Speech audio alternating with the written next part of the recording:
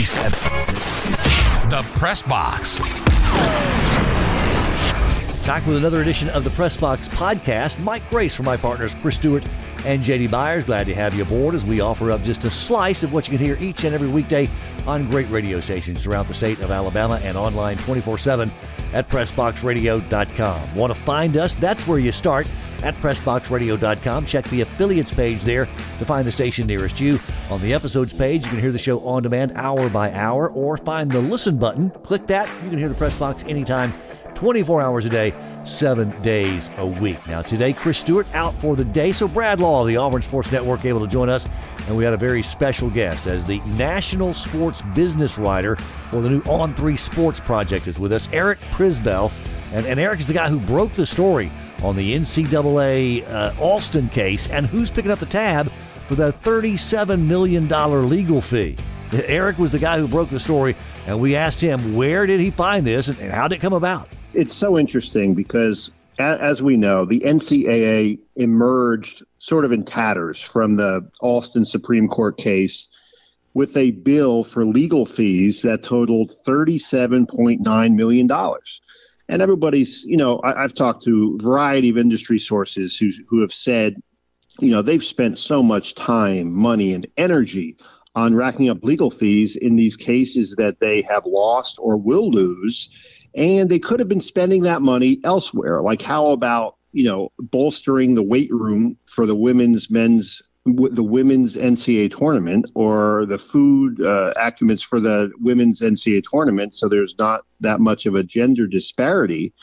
But still, everybody still thought that the central office in Indianapolis, the NCAA, would pay the total legal fee bill. Not so fast. And that's why when I got this memo, I obtained this memo that the NCAA sent to all Division I commissioners on August 4th, I was stunned, and I'm not the only one. The people around the industry that I've talked to were also surprised when they got it. And basically what it says is this. I mean, they went through a whole, meandering process where, they requested feedback from conferences on who should pay how much of this bill. And, the conferences predictably said that the NCAA should pay all of it. And then the board of governors for the NCAA declined that recommendation. And instead, they approved a recommendation that the NCAA only pay 10% of it. 90% of it will be left to the 32 Division I conferences. And it gets worse because 11 of those conferences were co-defendants in the case. Okay. 21 of those conferences, all the small conferences that are operating on the margins anyway financially during the pandemic, they are left with 26% of this bill, almost 3 times as much as the NCAA itself will pay. And they have to pay it even though they were not co-defendants and they didn't have anything, they say, to do with the case. So they were really caught by surprise. They're struggling financially anyway. And it's just another black eye for the NCAA that is really wobbling right now and is going through and will go through, a total transformation over the next several months.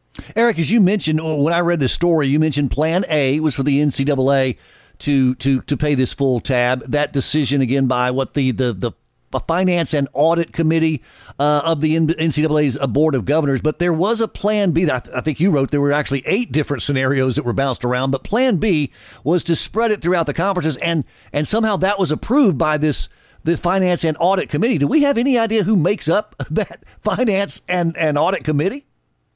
It's so interesting. And just this memo alone gives me another window and gives individuals another window into the processes, within the walls of Indianapolis, where everything is a committee and subcommittee and a panel and 8 different scenarios. Just do what's right.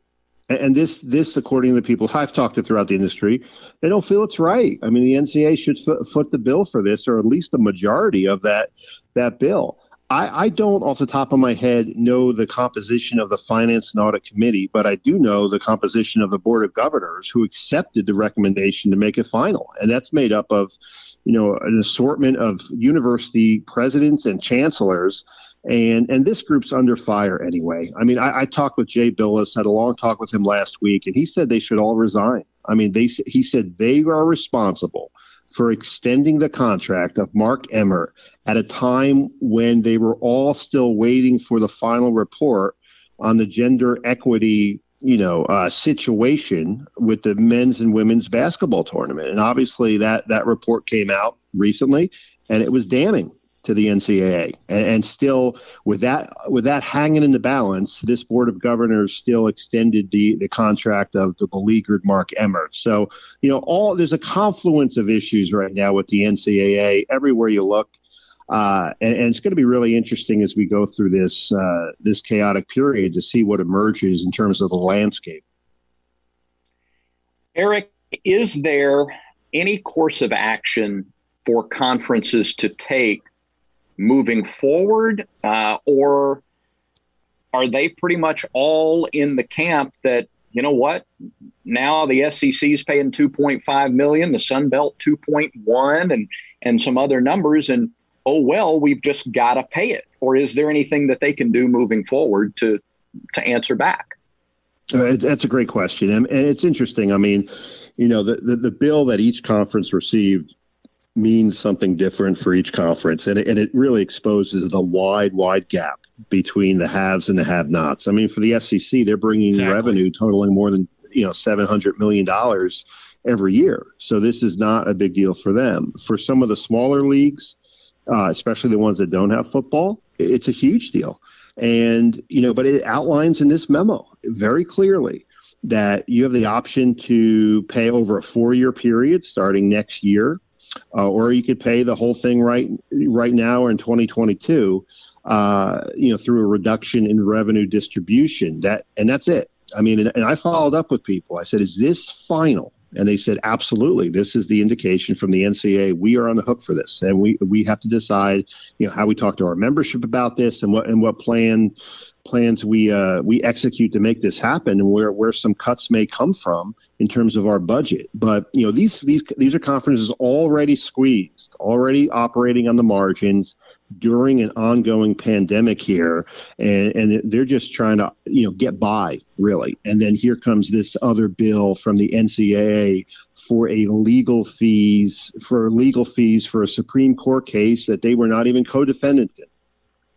I wanted to ask Eric. Eric Prisbell's with us on 3, broke the story about the NCAA bill for legal fees from the Alston case being now passed down, or at least 90% of it, to the conferences, including 21 non-defendant conferences, those like the Big South, the ASUN, et cetera.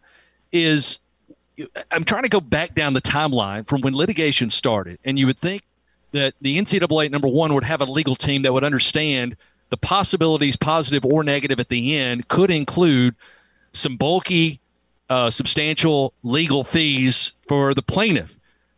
And the other part of that question is, like many organizations, companies, corporations, entities, which the NCAA is one, normally have an umbrella policy, errors, or an omissions where things like this can be taken care of, or were they just really confident that they could be self-insured and assume this and pay it if they needed to, and now all of a sudden it's not there, or the reserves aren't what they are post-pandemic?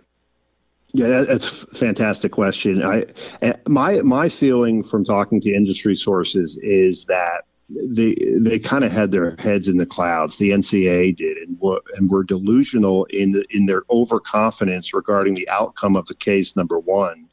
And at the time as this was approaching, there was an ominous feeling regarding the NCAA's standpoint and view on it, that this is not going to go their way. I don't know if everybody predicted that it would be unanimous as it was, and that, justice like Brett Kavanaugh would come out so strongly against the NCAA, but that's how it played out. Once again, they've misjudged this, they've miscalculated it, and it's another indication of, what many people tell me is failed leadership from Mark Emmert, and that's been the case, they say, since he stepped foot in the position. The conferences came back after when this was brought to their attention, and said that the NCAA needs to use its reserves as necessary, or at least pay more than 10% But like a lot of things in Indianapolis, it comes down to the Board of Governors, and they accepted this recommendation, much to the surprise of a lot of people I've talked to. So, it's another black eye again for the NCAA, and it's not a great public relations look, and also it just further divides the membership and further widens that gap again between the haves and the have-nots. He is Eric Prisbell, again, national sports business writer for On3Sports, a terrific resume that includes Sports Business Journal, The Washington Post, USA Today. Eric, I'll get around to asking what you think the future of the NCAA maybe looks like, but I want to ask you about what I would describe as another brick in the wall. You've written about the NCAA's committee that's been put together to, quote unquote, fix college athletics and the makeup of that committee. And I think you pointed out the fact that there's not one current Division I student athlete on that committee.